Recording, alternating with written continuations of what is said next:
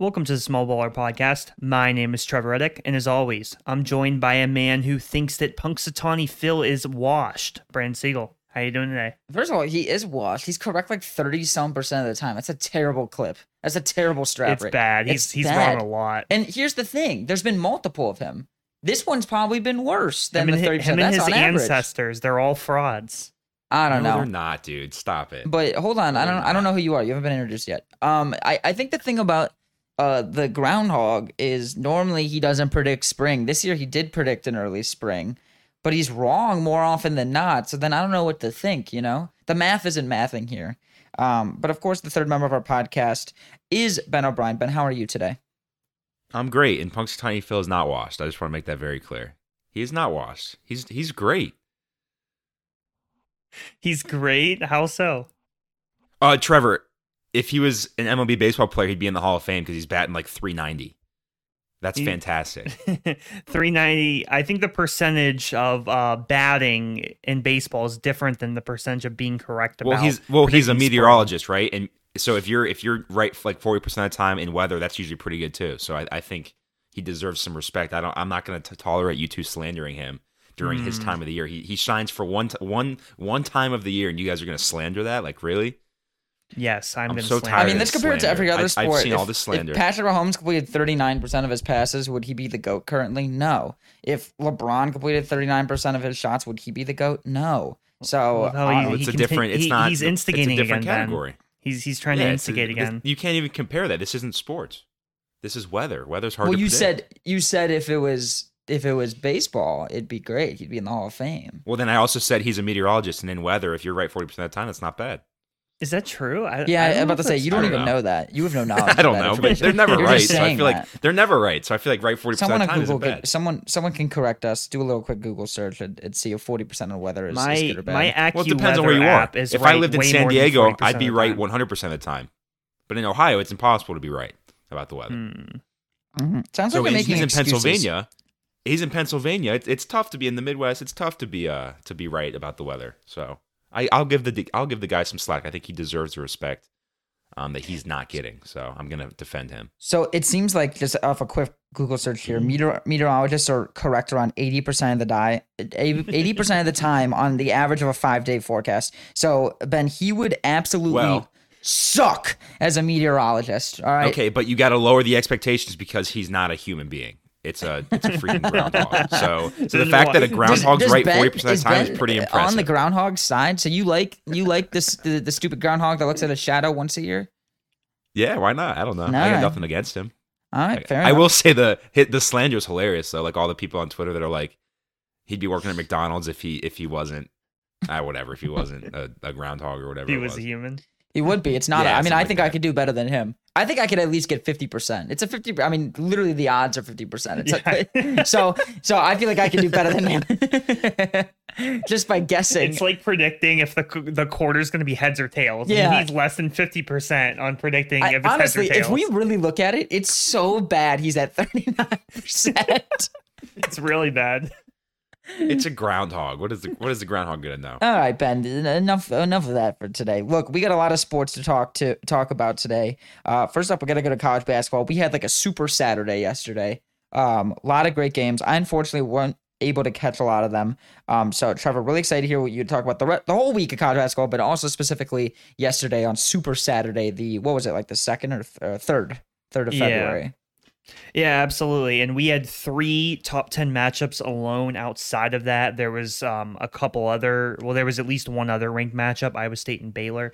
But I'm going to mainly focus on the 3 top 10 matchups just because I was really focused on those yesterday. The first of which, this was a triple header on ESPN. First of which was Kansas and Houston. Number 8 Kansas, number 4 Houston. This is their first matchup as conference foes now that Houston is in the Big 12, and Kansas really came out firing. They played very well in this game. They were on fire shooting the ball from 3 and just in general, and they never looked back. They got up to an early lead on Houston, ended up winning this game 78-65, and just a really great showing from Kansas. I've watched them a couple other times this year, and I've been a little concerned about their depth. But in this game, I was and I guess a lot of their points did come from their starters, but you're seeing new contributions. There's a freshman, Johnny Furphy for Kansas, who in this game had 17 points, shot 6 of 7 from the field, also had 8 rebounds, and he has kind of been a revelation for Kansas recently. He's a freshman from Australia, 6'9". And he was very good in the game yesterday, making threes. I think he's shooting like 41% from three for the season for Kansas, so very solid. And that's another addition now that he's playing at this level for Kansas, on top of this team that's pretty much built around Hunter Dickinson. I would say he's their best player. He's a candidate to win National Player of the Year, and he's been awesome. But having a freshman like Johnny Furphy who joins the mix of you have 2 experienced guards, Kevin McCullough, the 6'7" senior. You have DeJuan Harris, the 6'2" junior. Now you add Furphy. You got KJ Adams, who's a junior, who he's been he's very experienced now with Kansas. This is now looking like a more solidified team in Kansas that could be a contender. I didn't have as much confidence in them earlier in the year, but they're really growing as a team, and I thought they looked really good against Houston. Houston just, Kansas was playing at the pace they wanted to. The crowd was going crazy in Allen Fieldhouse, and it was hard for Houston to kind of build a comeback, and ultimately Kansas gets a really solid win. But Ben, I wanted to hear some of your thoughts on this game, if kind of what you took away from this game. Obviously, I know we both enjoyed this one, so what did you think about it? Yeah, it was a fun game to watch, even though, Kansas was in control of that game the entire time, but one, like I texted you, Trevor, that atmosphere, like Allen Fieldhouse, was wild. Like, it would have been so awesome to be at that game. It was everything that was awesome about college basketball. That place was going crazy the entire game. And I think this game, because Kansas had a double-digit lead most of the game. They were up 20 at one point. Houston got it down to like 12 or 10 late, but it was pretty much a 12 to 18 point game most of the game. And I think this game says more about Kansas than it does Houston, because Kansas just looked really good. And Houston's a great team. I'm not saying they're not, but if they're known for their defense was struggling. But I think that's more of an attest to Kansas and the amount of playmakers that they have on the floor at any given time. I was super impressed. Hunter Dickinson did what he usually does. He went for like 20 points, and then obviously, like you said, that Furphy dude looked really, really good. So I was very impressed with Kansas. They defensively, they were great. Houston was putting up a lot of really bad shots. They were forcing a lot of shots, especially early in that first half. And Kansas they were the better team for the entire game for all 40 minutes, and I think it showed on the scoreboard. So I cannot believe that. It's hindsight's 2020, but I am shocked that when Trevor, when you told me that Houston was the favorite in that game, again, maybe it's because I watched the game and I know what happened, but I feel like I would have been very confident that Kansas would have won that game before I watched it. So I'm shocked to see that Houston was the favorite, because Allen Fieldhouse is one of the toughest places to play. Everybody knows that. And Kansas showed why it's tough to beat them in that building, because that place was wild and they played really well. So credit to Kansas. Again, I don't think this is concerning for Houston. I think they're still a very good team. They still have playmakers. They just didn't play that well. It happens. You got to play your best to beat Kansas, and Houston didn't play their best. So credit to Kansas. Kansas was the better team yesterday, and again, we'll see what happens the rest of the season with the Big 12. But it's not going to get any easier for Houston. They got plenty of other teams they got to play that are on Kansas's level. So we'll see what happens the rest of this year.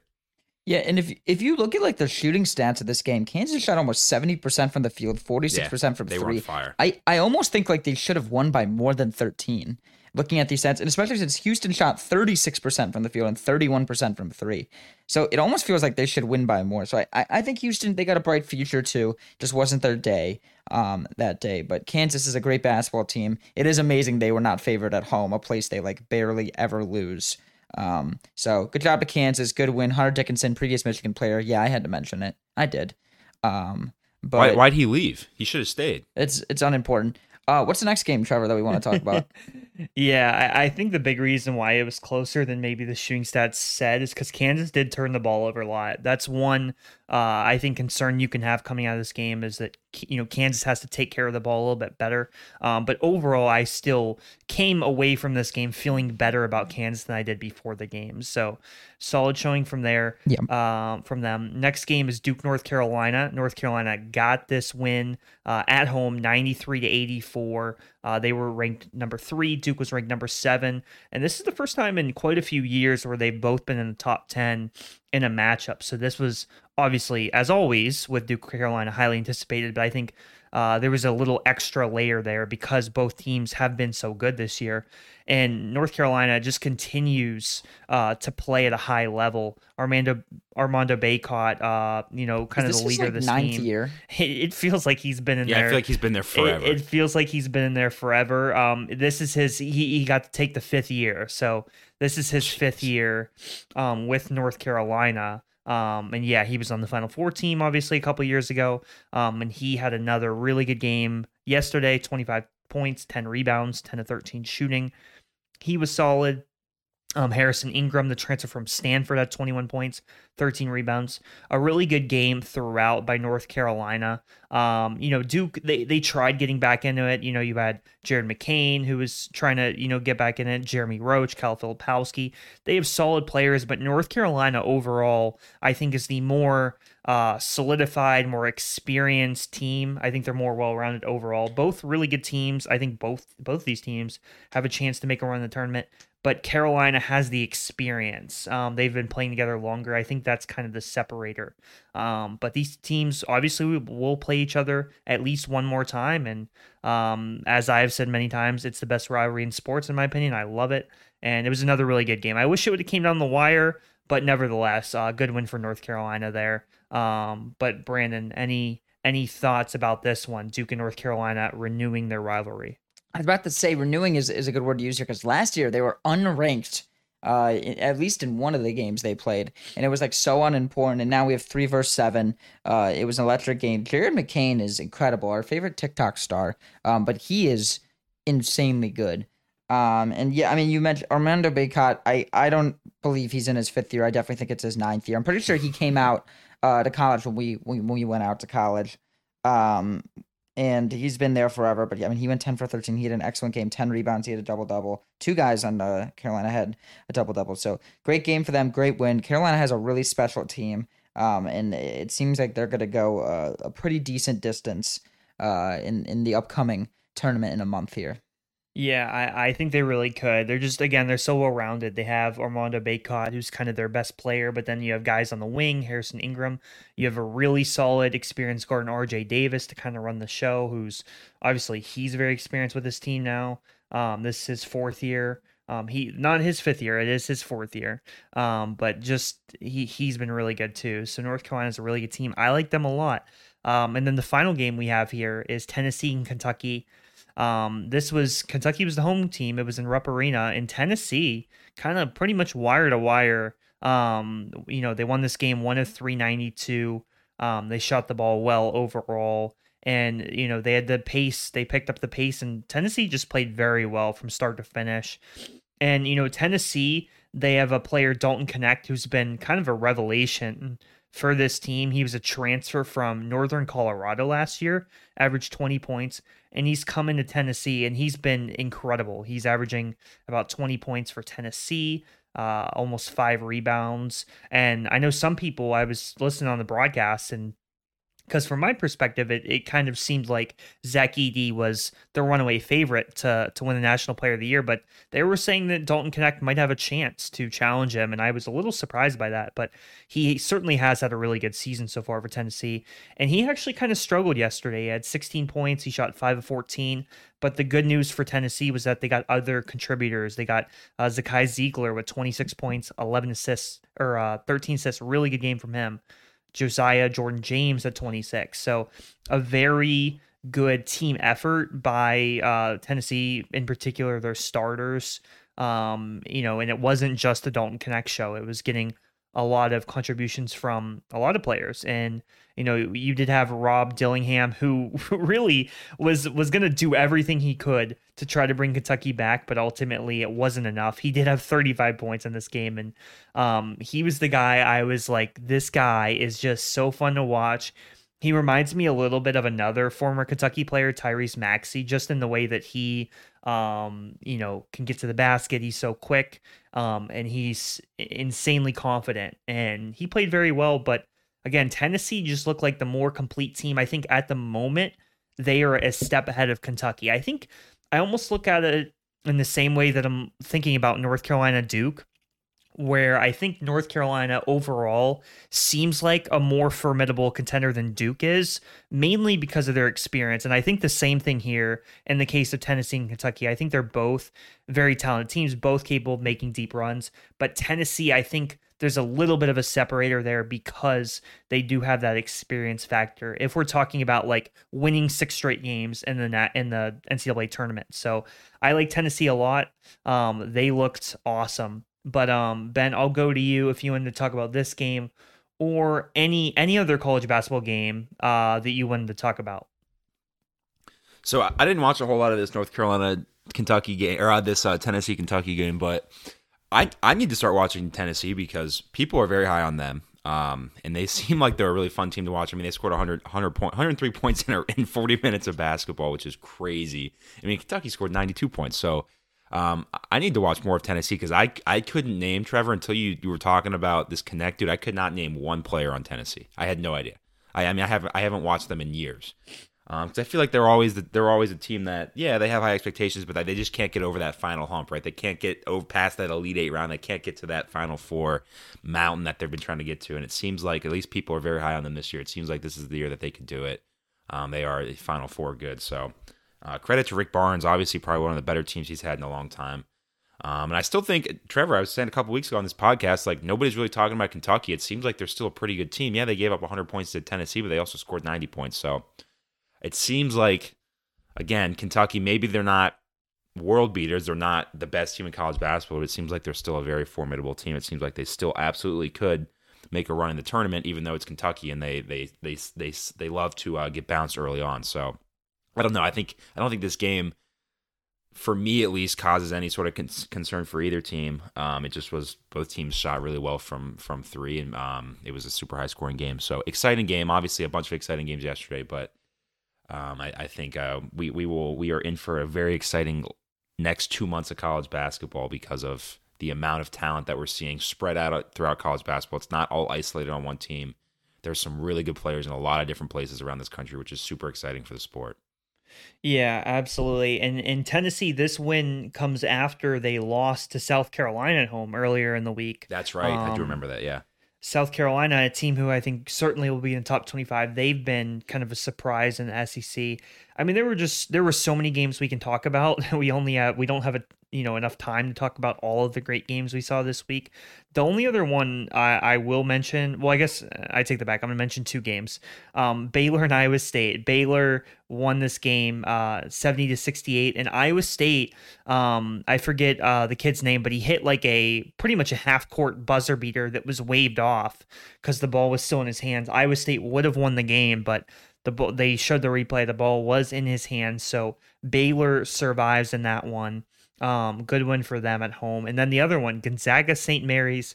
Neither of these teams are ranked right now, which is a little strange. Gonzaga underachieving by their standards, but this was a good game. St. Mary's won it 64-62 on the road. Gonzaga was the home team in this one. St. Mary's won the game 64-62, and just a really good finish. Aiden Mahaney had 20 points for St. Mary's in that one. So just wanted to mention those 2, but I guess if you guys didn't have anything else, we can move on. Brandon, if there's anything you wanted to mention. No, I think we covered a good amount of college basketball here. Yeah, I think we're good.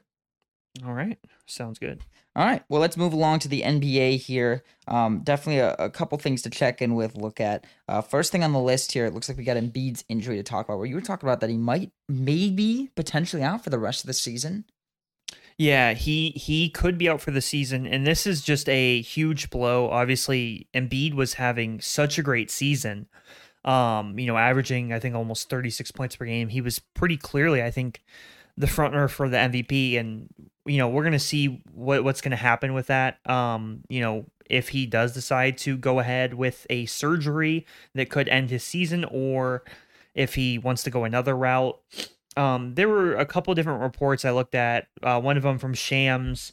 This was yesterday, saying that Joel Embiid had been diagnosed with a displaced flap of the meniscus in his left knee and is weighing rest or rehab or a procedure, according to two sources. So basically, I think over the next week, we'll probably find out what the ultimate, decision is, because he could do rehab here, or he could do a surgery that would most likely end his season. And there was a doctor that had a tweet that kind of went in detail about that. And he was talking about I'm not going to go through all the details. His name is Jesse Morris on Twitter, if you want to look at that. But he was talking about like the details of his past injury and the meniscus and how that all works. But it seems like basically either Embiid will go through with a season-ending surgery, which would obviously end any chance the Sixers have of contending for a title, or he's going to try to play through it, and he's clearly not going to be himself if he does that, which would probably not be the best decision, is what this doctor was saying, and it seems like that's the case. If he does try to play through it, he's not going to be able to play at the same level, and thus the Sixers, regardless, aren't going to be able to compete for the title. So my guess, and this is just a guess, I don't work in the NBA media or anything. This is just a random guess. I think it will be a season-ending surgery for Embiid. I think he won't play another game this season, which is really sad because of the incredible season he was.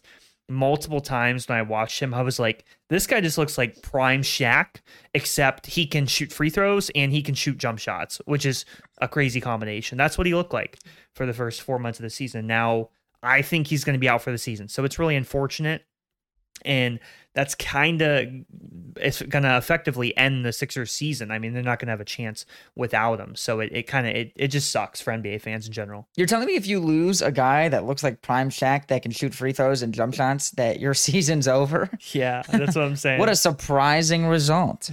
Unfortunate situation for Sixers fans and just like the NBA in general. I mean, you never want like an MVP candidate to go down. That stinks for everyone involved, maybe except for people that don't like the Sixers. But generally, that is not a good situation. But speaking of MVP, let's do a little MVP check-in here. Now that Embiid, I mean, I don't know if Embiid was necessarily the front runner, maybe he was. But now that potentially he might not even qualify, who is next in line here? Yeah, so I think now that if Embiid is, kind of out of the running here, I think Jokic is the guy that would be the front runner. I mean, he's once again having another really good season for the Nuggets. On NBA.com, I was just looking at an article, talking about like they always do like the Kia MVP ladders and stuff like that, and they do have Jokic at the top now.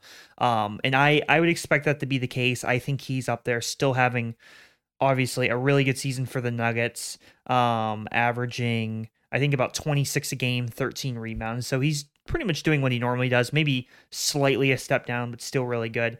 A couple other guys to watch out for. I think Giannis is still someone to watch out for, certainly. They have him number 4 actually on this, but he's averaging 31, 12, and 6. The Bucks have still been really good overall, and I think Shai Gilgeous-Alexander is someone who's getting a lot of hype in contention for MVP. Obviously, the Thunder are trying to get that number 1 seed in the West, and he's been phenomenal. So I would say Jokic 1, Giannis 2, Shai would be 3rd for me, and then I think you can't completely rule out someone like a Jason Tatum because of how good the Boston Celtics are, the number 1 record in the NBA. If he can put together a really good run here in the next couple months, I think he'd have a shot at it. But those are kind of my candidates for the MVP check-in. I think right now Jokic would be the front runner with Embiid suffering an injury. I'd love to see Shai win this award. I feel like we've had a couple years here where Embiid, Giannis, and Jokic have just been at the top. And yeah, I'd love to see a little parity and ultimately, like if we were really, if we were giving the award for what it means, there's a player in the Lakers that deserves it more than everyone. And it's not Anthony Davis. I know what you're about to say. It's not Anthony Davis. Austin Reeves? No, it's not Austin Reeves. D'Angelo Russell? But in all seriousness, it would be fun to see someone like Shai Gilgeous-Alexander, kind of like the next up a little bit. He's probably I mean, he probably is really like the next guy up. So seeing him like win the award would be really, really cool, I think. Ben, any thoughts on the MVP race here? Just give it to Jokic. Like, what are we doing here? Stop wasting our time. Let's just give it to Jokic and let's move on. See, easy. I could be the commissioner of the NBA. Just give it to Jokic. All right, I guess fair enough. And we had the All-Star reserves announced, Trevor. All-Star reserves were announced. So why don't you walk through the teams and any decisions that you agree or disagree with, people that you would have put in? Yeah, so we had our starters that were obviously released, I think, last week or the week before. In the Eastern Conference, that was Tyrese Halliburton, Damian Lillard, Giannis, Jason Tatum, and Embiid were the starters. In the West, it was Luka, Shai Gilgeous-Alexander, LeBron, Kevin Durant, Jokic. Now we got the reserves. The reserves are it's completely determined by head coaches. The head coaches vote on this. I think the only thing is they can't vote for their own players, but outside of that, it's the coaches that are voting for this. So it was interesting to see what they decided, what they came up with. In the Eastern Conference, as far as the reserves go, you have to have, there's 7 spots total. You have to have 2 guards and 2 forwards, and then the other 2 players can be, it's like a wild card. It can be a guard, it can be a forward, it can be a center, it can be anything. So in the East, they went with Jalen Brunson, Donovan Mitchell, Tyrese Maxey, Bam Adebayo, Jaylen Brown, Julius Randle, and Paolo Banchero. That was their selection. I think overall, a really good list. I believe I may have had the same exact list, to be honest with you. Oh, that's rare. Because I had... You normally have disagreements. Yeah, normally there are disagreements. You normally tell the coaches, I know more than you guys. Well, the thing was, my starters were a little bit different. Like, I had Jalen Brunson starting instead of Damian Lillard. But regardless, I still would have had Lillard as a reserve. But I think for the most part, I had the same. I had, Bam, Julius Randle, Paolo Banchero, the East. Yeah, so I had actually the same team. I just had different starters. I had Jalen Brunson in there instead of Damian Lillard getting the notch. And I think actually Donovan Mitchell, with the way he's been playing lately, obviously they released the reserves I think last week, but Donovan Mitchell I think had a really good case to be a starter as well. I'd actually put him over Damian Lillard as well, just in terms of his season. I think he's been having a better season than Damian Lillard up to this point. But either way, I had the same in the East. The snubs as far as the East goes, the big one is Trae Young. I was looking at this and I was discussing, I think the last reserve I had in there was Jaylen Brown as a guard, because Paolo Banchero gets in there because you have to have a third forward. But the Jaylen Brown versus Trae Young conversation, ultimately I went Jaylen Brown over Trae Young. The Celtics are 37-12. The Hawks have a losing record. Mm-hmm. I think it's hard to argue Trae Young with his defensive liabilities, with the fact that the team's been so bad. So some people will say, oh, Trae Young's a snub, he should be in there. I don't think so. I don't think he, based on him not being better than Jaylen Brown this season. So I don't think he actually did deserve it. The West team, if we go to it, the reserves they had were Anthony Edwards, Kawhi Leonard, Anthony Davis, Devin Booker, Steph Curry, Karl-Anthony Towns, and Paul George. Mm-hmm. I did have a couple differences here. First of all, again, my starters would have been different. I would not have had LeBron in my starting lineup. I also would not have had Kevin Durant in it as I was going through here. I would have had Kawhi and Anthony Davis. They both obviously get in as reserves. But my differences here, I would not have had Paul George, which really pains me because if he was in the East, Paul George would easily make it. But it pains me to say that I would not have had Paul George. I also would not have had Karl-Anthony Towns in it. Instead, I would have had Domantas Sabonis and De'Aaron Fox. I think that the season that Sabonis has had, he's averaging like 20, 13, and 8. I think overall, yes, Cat's on a better team, but he has Anthony Edwards on his team. He has Rudy Gobert on his team. I think that what Sabonis has done this season is better than what Cat has done. And De'Aaron Fox, I think, also deserves it. He would have been the last guy I would have had getting an all-star team instead of Paul George. So those are my two differences. I would have swapped out both of the Kings, Fox and Sabonis, for Towns and Paul George. But Brandon, any thoughts on this? Any thoughts on All-Stars, or if you disagree with anything I said? I mean, I have a lot of biased takes, of course. Number one, Never. your thought process on LeBron not being a starter, that's crazy. That's not true. But De'Aaron Fox, I hear De'Aaron Fox missed. He missed it. Really? I love Yeah. De'Aaron Fox. Big De'Aaron Fox fan. He's about to get his own Under Armour shoe under the Curry brand. Very cool. I like him You a gonna lot. buy I it? wish he would have You made should it. No, definitely I'm not buy gonna it. buy. I'm not gonna buy that garbage shoe. But I am happy for him in all aspects of life. So surprised he didn't make it. That is definitely surprising to hear. Yeah, and I think there are going to be a couple players that are going to replace guys. Embiid's obviously not going to play in the game, and Julius Randle also is out with an injury. So there's going to be 2 replacements in the East.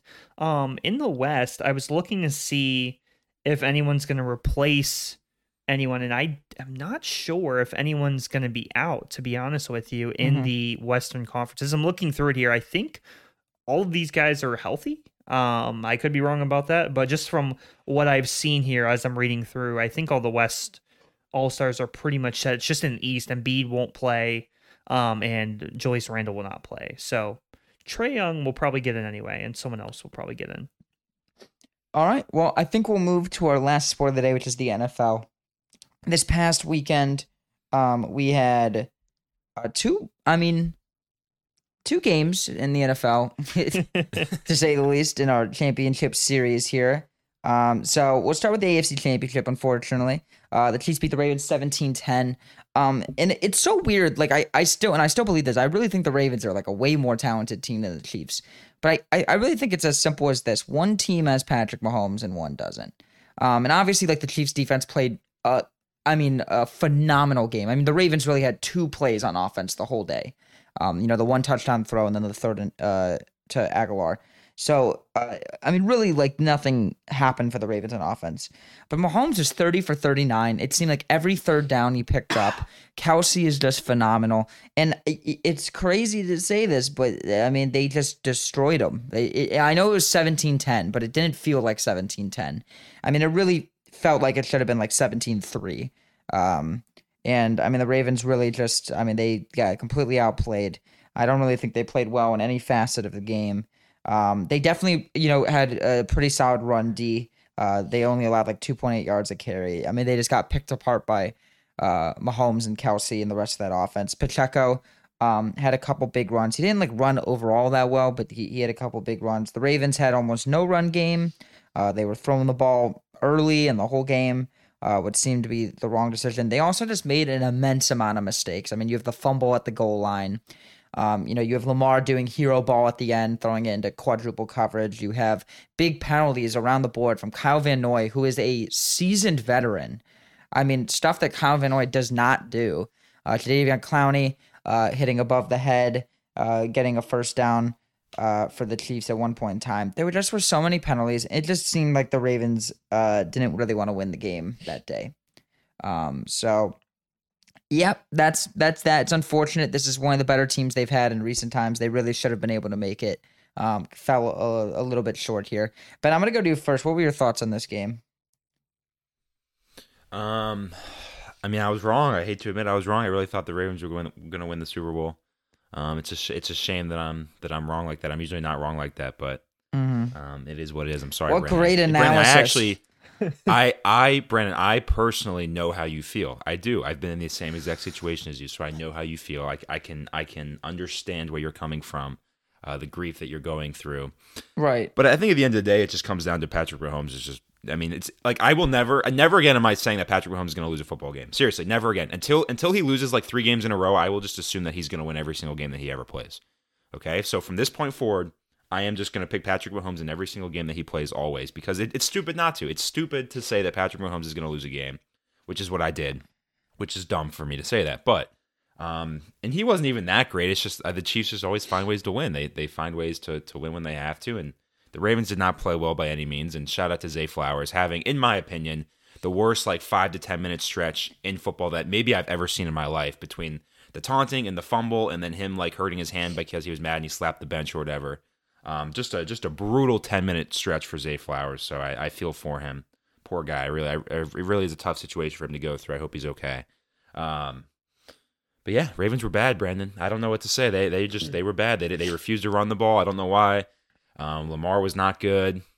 They were bad, and it's not like the Chiefs' offense was amazing or anything. They weren't super explosive, but again, the Chiefs just find ways to win. So They had tons of long drives and stuff too. They just were the better Yeah. team. It's almost They like at were. the point where I feel like with Mahomes, it's like when Curry puts up a 3-pointer, where like yeah, you I gotta just think assume it's gonna go in. work. Like even if it doesn't go in, I'm like, oh okay, like I just think it's gonna go in. Mahomes, like every time it seems like he plays in the playoffs, like I'm just like convinced he's gonna win. And Yeah. I don't know, he's so incredible.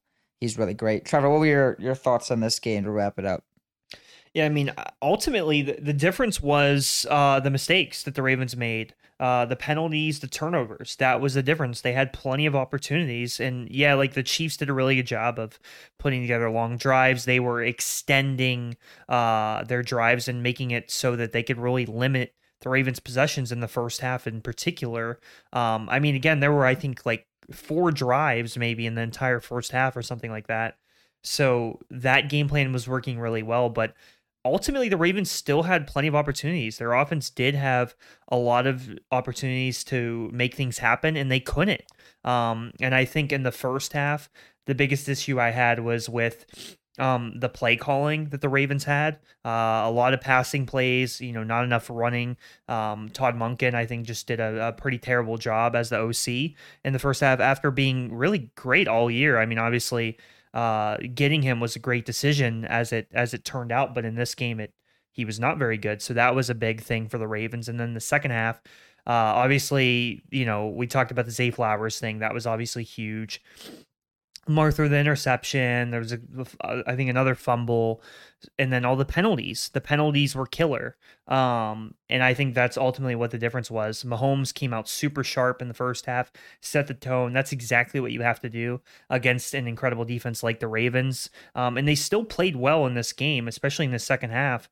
They were doing really well, continuing to give their offense opportunities, and ultimately the Ravens couldn't make it happen. I thought Lamar was not good. I'm not going to act like he, played well. He didn't, but I think that his offensive line made it tough on him. I think that there were a lot of times where I was wondering, and again, it's tough on these broadcasts, but I was like, are these receivers really just getting no separation every single time? And anytime they showed a replay, that's exactly what was happening. The receivers could not get separation to save their lives. And it just has to give a lot of credit to Steve Spagnuolo and that Chiefs defense. They did a fabulous job. Their game plan was awesome. And I think my overall thought with the playoffs, and it's sort of similar in the NBA, is that the playoffs are it's an entirely different animal. Like you can be a really good regular season team, but the playoffs are different, and you have to have a really good coaching staff. You have to have a know-how to win in the playoffs. And the Chiefs obviously have that down. And the Ravens don't right now. So, they had a lot of talent, but they have to figure out how to get that know-how. Similar to the Bills. The Bills also have been very unsuccessful in the playoffs recently. So those are my thoughts on the game. The Chiefs, they do it again. I don't know how, but they do it again. They do come out on top. Let's look at the other game, Niners-Lions. A game the Niners have been weird in these playoffs. They like are barely winning these games. And they play two teams I like really feel like they're way better than. And they just like are clawing away with victories here. They won 34-31. But I'm going to start with you. What do you think about this Niners-Lions game? Yeah, credit to me for saying that the Lions had a chance of winning this game, and you two didn't. So I know ball, and you guys don't. That's not what I said. Ultimately, Trevor predicted the Niners were going to win, and they won. Ben, Trevor said the Lions had no chance, and I was like, "That's so disrespectful." They are a good football team. They have a chance. Well, I didn't think they were going to win. I was right, and Ben was wrong. It sounds like the person who was most right here was me because I predicted it correctly, and I also predicted you it said 7. way closer. Trevor, you thought they were going to lose by like 20-some. No, I said 17. Yeah, I said like 10. Brandon said 7-10. The Lions just scored 2 extra touchdowns. I didn't account for the 2 extra touchdowns. I didn't account for the Niners. You were trashing the Lions. You were saying how there was no way it would be close, that it's crazy. This is a playoff game. Yeah. You couldn't believe it. Yep. But continue, Ben. Whatever. It's brutal, man. It's brutal for Lions fans to have that lead like that. I mean, I'm sure there were Lions fans at halftime, like looking at some Super Bowl ticket prices. It's brutal when that happens, especially for a fan base like Detroit. Like I feel for them.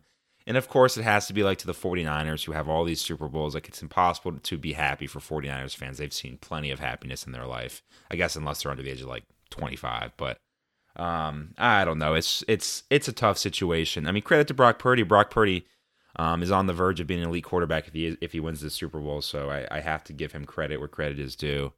But 49ers are a good team. I mean, they have a lot of talent. Good team. Again, I would say if you're looking at the expectations, they underachieved that game. I think they were expected to obviously play better than they did. It took them until the second half to really start trying. But I mean, with Christian McCaffrey and the weapons that they have on offense and defense, I think it is very tough to beat them. You got to play well, obviously, for all 4 quarters, and the Lions didn't do that. Dan Campbell is.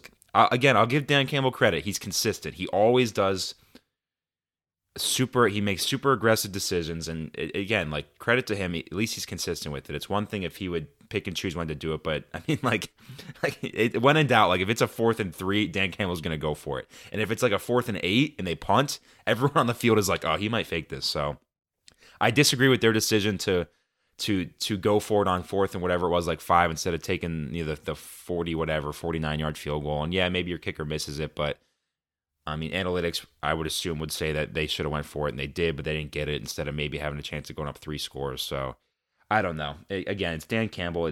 He does these things, but he's consistent with it. So it's hard for me to hate on it because it's part of who he is. It's part of kind of what he instills into that team, and players like playing for him. So I feel for the Lions. I really do. I feel for those fans, but they had an awesome season this year, and they lost to a really good team. So I think it's something. It's a moral victory, you could say, because they got to an NFC Championship game. They were a quarter away or half away from getting to the Super Bowl for the first time. So I think the 49ers deserve credit. Again, they were the better team. Coming in, they ended up being the better team at the end of that game, and it sets up for a pretty interesting Super Bowl matchup. So it is what it is. Yeah, it's definitely a good Super Bowl matchup. The Lions, big moral victory. This is, a place they haven't been in a long time, if ever. I really don't know if they've been to a NFC Championship game. They had a really great season. They lost to, probably the best team in football, at least talent-wise, by 3 points away. I wonder if any teams beat them at home by like a ton of points. That would be really incredible if they did. But nevertheless, big. That team must be in the Super Bowl then. Man, I knew the second I said it, you were gonna have some snarky comment. I don't even know. I wasn't referencing a team, Ben. All right, so I don't know who you're referencing, but I wasn't. I was just saying it'd be crazy if someone did that. Remember how the Baltimore Ravens destroyed the most talented team in the NFL like a month ago? Oh, they did. Oh, that's interesting. You'd compliment them. Let's move on though. The Ravens must have collapsed down the stretch then. Let's move on. I think in totality, the Lions had a really great season. They have a good amount of cap room. They do have to re-sign Jared Goff if they want to keep him. But overall, the Lions have very, very good future going for them. But yeah, we're definitely gonna have an interesting Super Bowl here. And I am definitely excited about it. Are we doing our preview here now, or we are previewing now? All right, yeah. So we have Niners Chiefs. I believe the Niners are favored by 2 points is the last time we looked, which I think is probably fair. I think almost exactly the same as this Ravens game with the Chiefs is the Niners are head and shoulders the better team. But one of them has Patrick Mahomes. I think it's that simple. One of them has Patrick Mahomes. The Chiefs' defense is excellent, but the Niners they have a ton of great offensive weapons. Brock Purdy, regardless of if I think he's good or not, has had an incredible season and has done a good job making a lot of the correct decisions in good moments. You look at the Niners' defense. I don't think their D-line's that great, but every other aspect of their defense is really wonderful. I think the bad for both these teams, the Chiefs' receivers stink. They're terrible. It's one of the worst receiving corps in the NFL, in my opinion. It's definitely bottom, 6 or something. It's bad. Their receiving corps, their wide receivers, Travis Kelce. Travis Kelce's not a wide receiver. No, he is a wide receiver. He's a wide receiver. He's not a wide receiver. We can stop lying to ourselves. He's a wide receiver. But yeah, their receiving corps stinks. It's terrible. And has literally been so bad it's lost them many games. At least 2 games this year. Kadarius Toney is thrown for the team. So that's a big weakness that they have. What is the ability that the Niners will be able to exploit that? Put Fred Warner or someone on Travis Kelce. The Niners, I think, have looked way more beatable over the last month of football, from losing to the Ravens to these previous 2 playoff games they just played in. I think they look more beatable uh, than they have for the first 80% of the season. You look at their D line. Chase Young is terrible. He's bad. Nick Bosa is a big problem, but I think that their D line can be moved. And ultimately, Brock Purdy. I think you look down the line here in a lot of these games, especially these last two. Brock Purdy got bailed out once again. So can that continue to happen? Can Brock Purdy play okay football and scrape by in this like he has in these last two playoff games to win in the Super Bowl? So I'm going to pick the 49ers. I just think they're the better team. I'm going to do the same thing that I did with the Ravens. I'm picking the 49ers to win. Yeah, I mean, they're the better football team ultimately. I don't want to bet against Mahomes, but I did the same thing with the Ravens. I got burned with the Ravens because they play bad. I don't see the Niners playing as bad as the Ravens did, and I think the Niners are going to win. Ben, you can't see my face right now. I am absolutely appalled that Brandon's picking the Niners. I am appalled. He's a big Brock Purdy guy. He must be a big Brock Purdy guy. I feel like I need a moment. As we know, you have to have an elite quarterback to win the Super Bowl, and Brandon, that's what Brandon's thinking. I just think they're too good. They're just too good top to bottom. I think I need a moment, Ben. I think you should go ahead first and give your All right, analysis. I'll go. Brandon, you're crazy, dude. Patrick Mahomes is not going to lose. There's no way. There's no way Patrick Mahomes loses the Super Bowl. And I actually mean it this time. I'm not even trying. Well, I am trying to jinx him. I hope he loses by a lot, but I don't think he will. I think that Patrick Mahomes is the next Tom Brady. He's on track to beat Tom Brady, and it's crazy. I just think for whatever reason, you're right. The 49ers have the more talented team, but Patrick Mahomes just finds ways to win. He does not lose. Travis Kelce finds ways to win. He doesn't lose. Like, I just think that the whole story this year has been about the Chiefs all year long, and I think it just makes too much sense that the Chiefs win this game. Now, again, the 49ers have a lot of talent. Christian McCaffrey will score a touchdown, maybe two. And I do think Brock Purdy will play well enough to keep them in the game. I think I expect him to play well. I don't think he's going to be amazing. He never is amazing, but I do think he will have a good game by his standards. I don't expect him to throw for 3 interceptions or anything like that, even though the Chiefs' defense has been pretty good this year, especially as of late. But I just, again, it's impossible. After what we've seen the last 3 weeks with Patrick Mahomes, I just think it's impossible to pick against him. He just won 2 road playoff games and two against 2 of the better teams in football and 2 of the toughest places to play in bad weather. And I don't know. I refuse to pick against him as much as I want to, as much as I want to see the 49ers win. I just think Patrick Mahomes deserves the respect that I'm giving him because he's done nothing but win his entire career. So I will pick the Chiefs, honestly, just to make it fun. I'm even going to say they're going to win 31-20. I'm just going to pick the same exact score of the game when they played 4 years ago. Why not? So time's a flat circle. We'll just say it's 31-20 Chiefs just to make it, just so that can happen. Then people can be like, whoa, this is weird. But I do think the Chiefs will win by a touchdown or so. I think it'll be at least a 7-point game. I expect them to win by 7 to 10. So I'll just say 11, make it 31-20. Yeah. So there have been 2 specific things that have occurred over the past 3 or 4 weeks, really, that have illuminated my opinions on who I think is going to win the Super Bowl and what's going to happen. One of those is that the 49ers defensive line is really not that good. It's really not. It's really bad. It's really not that good. Nick Bosa is incredible. He is incredible, but the line itself is like as a unit is not good. Chase Young was a bad upgrade. He was not. He stinks. Yeah, he's terrible.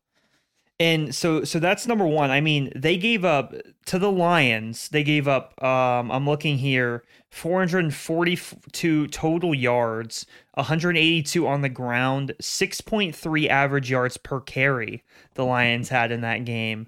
The second thing that I was going to talk about is Steve Spagnuolo and this defense for the Chiefs. This is by far, I think, the best defense Patrick Mahomes has had in his career.